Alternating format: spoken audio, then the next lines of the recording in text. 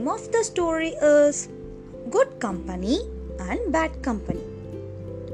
Two parrots had built their nest on a banyan tree. The female parrot laid 2 eggs in the nest. After some time, the eggs hatched. 2 chicks came out of them. The parent bird took good care of them. After few weeks, the young bird were able to fly for some distance. The father bird said, "We have taken good care of our young ones. We have fed them well too. They have played together. They have learned to fly. Now they can take care of themselves. Let us slowly leave them to decide on their own." Every morning, the parent bird flew out to fetch food for the young birds. Then they returned in the evening with the food for their young children. This was their lives went on for a while. A hunter saw this behavior of these birds. He learned that the old birds went out in the morning. He decided to catch the young birds after the old birds would go away in the morning. As planned, he caught the young birds. The young birds struggled their best to free themselves from the clutches of the hunter. One of the 2 young birds escaped from the hunter. The other bird was taken in a cage by a hunter to his house. "I caught 2 birds, but I lost 1 parrot," said the hunter to his children. And he further added to his children, "Keep this parrot safely in the cage and play with this parrot." The hunter's children played with the parrot.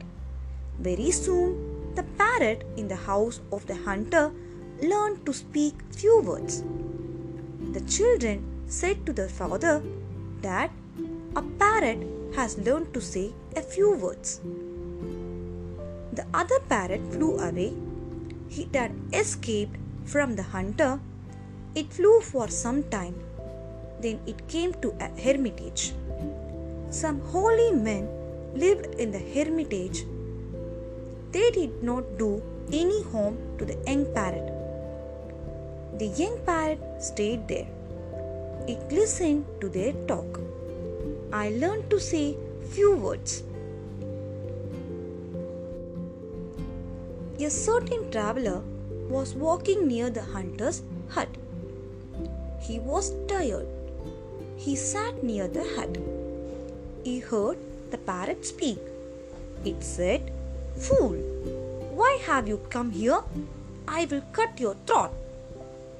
The traveler, very sorry to hear such bad words, he got up immediately. He left the place in a hurry. Then he walked for some time and reached the hermitage. The parrot was sitting on a tree near the hermitage. The parrot spoke, "Welcome, traveler. Welcome to this hermitage. We have a lot of good fruits in this forest. Eat whatever you like. The holy men will treat you well." The traveler was surprised. He said to the parrot, "I met a young parrot near a hunter's hut. It spoke badly. I left the place immediately. Now I have met you. You speak so well. Your words are kind and gentle.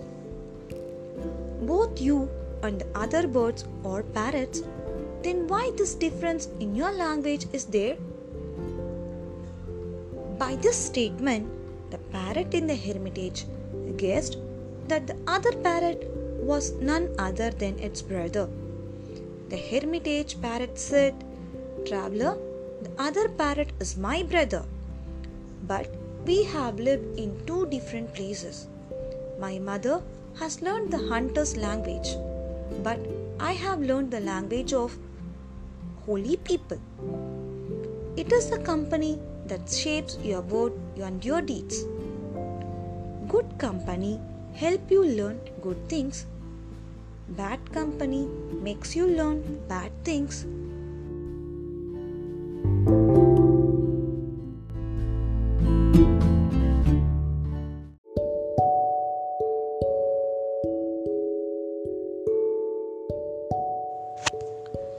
The name of the story is The Three Little Pigs.